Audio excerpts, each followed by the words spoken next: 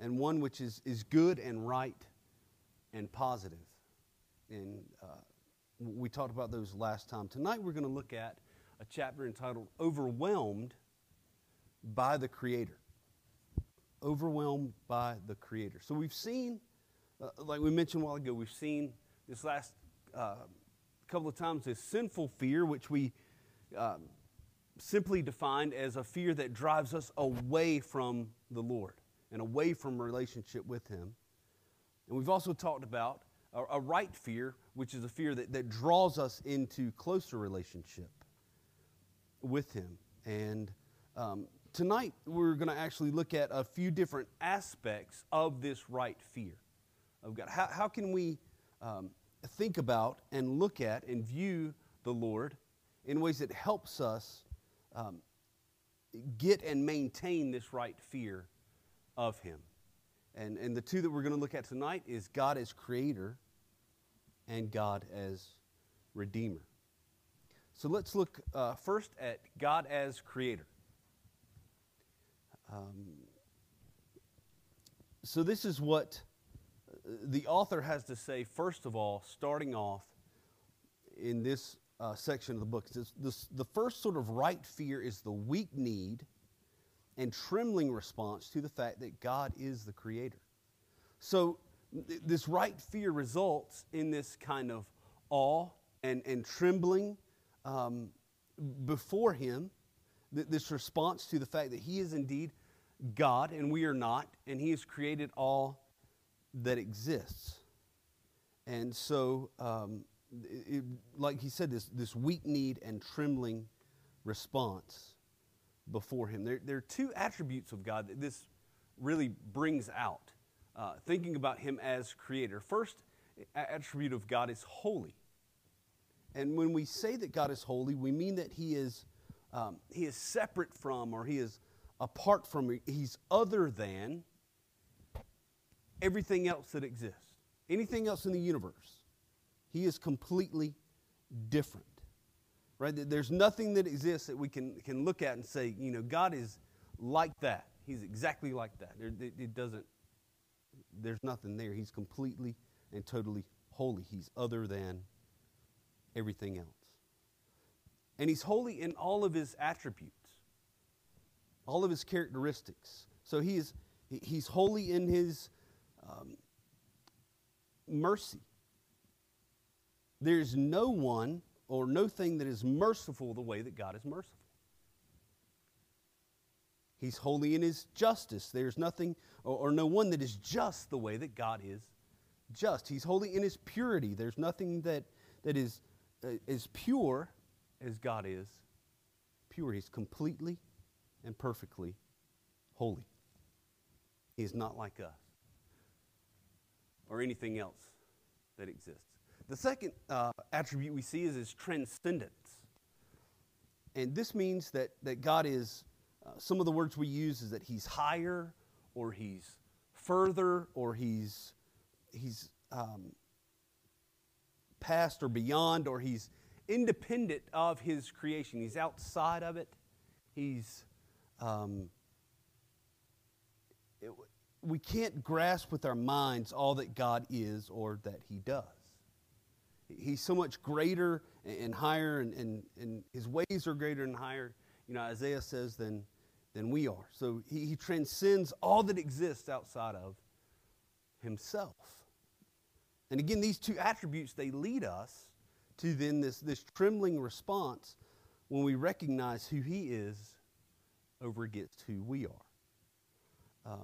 This is the way, so John Calvin wrote in this description of men in Scripture that we see that have this a special, a personal encounter with the Lord. And this is what he wrote. Men who normally remained firm and constant, when He manifests His glory, are so shaken and struck dumb as to be laid low by the dread of death. And they're in fact overwhelmed by it and almost annihilated. So these guys, we think about these guys in Scripture that have this encounter with the Lord and they drop to their face immediately. Right? They have this reaction to him. We think about Isaiah. You remember when he had the vision of the Lord, he says, "Woe is me, for I am lost. I'm a man of unclean lips and dwell in the midst of a people of unclean lips." Same kind of thing with Ezekiel. He says when he saw the likeness of the glory of the Lord, he saw it, fell on his face, heard the voice of one speaking. He said, "Son of man, stand on your feet, and I will speak to you." Another example is when, you remember Elijah when he went up against the prophets of Baal on Mount Carmel. And the prophets of Baal, remember, they called out to the false god and said, "Come consume this sacrifice that we've prepared." And nothing happened. Then Elijah goes and he calls on the true God to come and to consume the sacrifice. And this is what it says happened. Then the fire of the Lord fell and consumed the burnt offering and the wood and the stones and the dust and licked up the water that was in the trench. And when all the people saw it, they fell on their faces. And they said, "The Lord, He is God. The Lord, He is God." Again, this idea of a holy, transcendent creator, and how it leads us to respond to Him. A couple of ways we can look at this, and it should lead to humility because of our frailty. Right? We are so small. It's so insignificant compared to who He is. Should lead to shame because of our sin. He's perfect in power and majesty and purity and righteousness, and we're not. And so we respond to God as creator. Leads us to, we have some responses we can see in Scripture. For example, Job, who said, "I had heard of you by the hearing of the ear, but now my eye sees you. Therefore I despise myself and repent in dust and ashes." Or in the Psalms, where we read, "O Lord, what is man that you regard him? Or the son of man that you think of him? Man is like a breath. His days are like a passing shadow." Such great illustrations there. Breath and a passing shadow. It's nothing.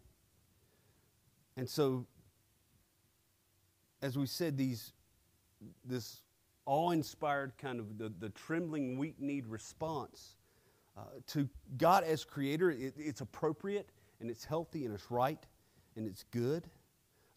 But there is something that happens when we also understand that this holy, transcendent creator God is also at the same time a kind and compassionate and merciful Redeemer. He's both of these things, because as the author says here, when we know God is Redeemer, we're freed from all fears that this awesome and holy and transcendent creator God is against us. And we're freed, in other words, to fully enjoy Him as creator. So when we go, as Scripture says, we go from being an enemy of God to being a child of God, it makes all the difference in the world of how we interact with this awesome, transcendent, holy God. We know He's a God of all power that created all things, but He's also the God that gave His only Son that we might be reconciled to Him. One example that the author cites here is that of Jonathan Edwards. So Jonathan Edwards, he was a pastor, a theologian. In the early 1700s, he was involved in the Great Awakening here, and a lot of people say that he's the greatest intellect that America has ever produced. And he said that in some of his writings, he talked about as a boy, before he was converted, he wrote of how he was so fearful, he was absolutely dreaded thunderstorms, hated thunderstorms.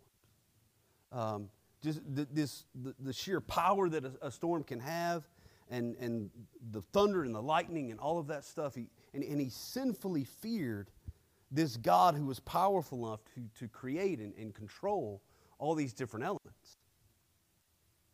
But then after he was converted and he was born again and knew God as Redeemer, he started to look at these thunderstorms in a totally different light. And he wrote this: "Now, on the contrary, it rejoiced me," the thunderstorm. "I felt God at the first appearance of a thunderstorm, and used to take opportunity at such times to fix myself to view the clouds, and see the lightnings play, and hear the majestic and awful voice of God's thunder, which oftentimes was exceedingly entertaining, leading me to sweet contemplations of my great and glorious God." The viewpoint of Creator God, it had shifted from this sinful fear that drove him away from him to this right, loving fear of the Lord, even in the thunderstorm. Charles Spurgeon used this analogy. He said, "Have you not often shrunk into yourself and said, 'Great God, how terrible art thou?' Not afraid, but full of delight, like a child who rejoices to see his father's wealth, his father's wisdom, his father's power, happy and at home, but feeling oh so little." That was a great illustration, an analogy of comparison of earthly father to heavenly father, and it was a helpful way of thinking about it. So this sweetness of the knowledge of God as Redeemer that transforms this sinful fear of God into a right fear of Him. Again, as Dr. Reeves says it this way: "Safe in the knowledge that the awesome Creator is our tender Redeemer, Christians can delight themselves in the overwhelming majesty of the Creator." And he goes on to talk about how reflecting on God as Creator and Redeemer, it takes our minds and it takes our hearts away from ourselves and focuses them on the glory of God. It has that effect, and he it's kind of a long quote, but hang in there with me. He writes this. I thought this was a really good point to make. He says, "The tragedy here is that such knowledge of God for its own sake is commonly treated by Christians as a cerebral and impractical luxury." Right? So it's not needed. It's just in a line. It's old fancy book learning, right? It's not practical. We like books that show us how to. We like sermons that give us something to do, that they feel more productive. And those things in and of themselves are not wrong. They're not bad, right? There are duties of the Christian life. There are commands to obey. There are things to do for the Lord. Absolutely. But, he writes, "This is eternal life, that they know you." That they know the only true God in Jesus Christ whom you have sent. Quoting there from Jesus' high priestly prayer in John 17. And so then he writes, "Amid our hectic lives, amid all our challenges and trials, it is the fresh contemplation of the glory of God that will bring the right, bigger, healthier, happier perspective to all we are going through." Having this fresh contemplation of the glory of God and thinking of Him. He gives another example at this point about another man of God from history, John Owen. John Owen was a Puritan. He was a writer and theologian. And in the second half of his life, he dealt with a lot of heartache and a lot of sadness. He faced a lot of resistance and strife in ministry in general. He was persecuted by by the government and what he was trying to do in his ministry. And then he had a lot of personal loss. I can't imagine this. He and his wife Mary had 11 children. 11 children. And in his lifetime, he buried his wife and 10 of his 11 children. A lot of heartache and sorrow. And so the how-to sermon that we just discussed, right, it's not gonna fix that. So how do we process through it? How did he process through it? Well, this is what he wrote.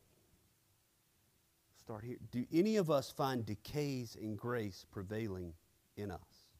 Is there deadness or coldness or lukewarmness in our feelings and our affections towards God? That's what he's talking about. A kind of spiritual stupidity and senselessness coming upon us. Then let us assure ourselves there is no better way for our healing and deliverance. Yea, no other way but this alone, namely the obtaining of a fresh view of the glory of Christ by faith, and a steady abiding therein, abiding or remaining or making our home there, thinking of and reflecting on this glory of Christ. Constant contemplation of Christ and His glory, putting forth its transforming power unto the revival of all grace, is the only relief in this case. So our mind's going to Him, right? Him being God the Son in human flesh, His perfect life, His death, His resurrection, His session, or the fact that He's now sitting at the right hand of the Father making intercession for believers. His future return, all of these things we think of and contemplate and meditate on, and we worship Him. We see Him as this transcendent Creator God who is our Redeemer.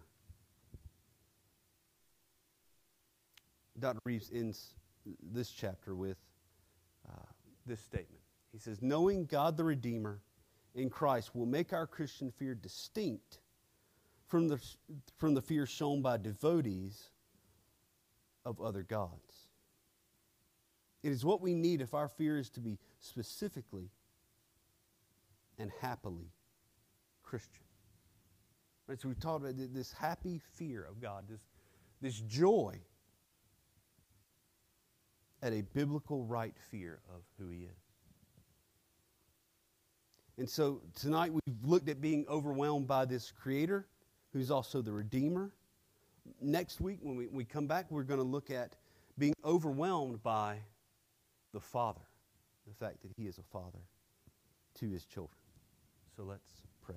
Father, we thank You for these verses tonight. We thank You for the truths that we've read. Thank You for Dr. Reeves and his work in putting this book together, and pray that You would continue to use it, that we might learn and we might grow and we might worship. And so we pray this in Jesus' name. Amen.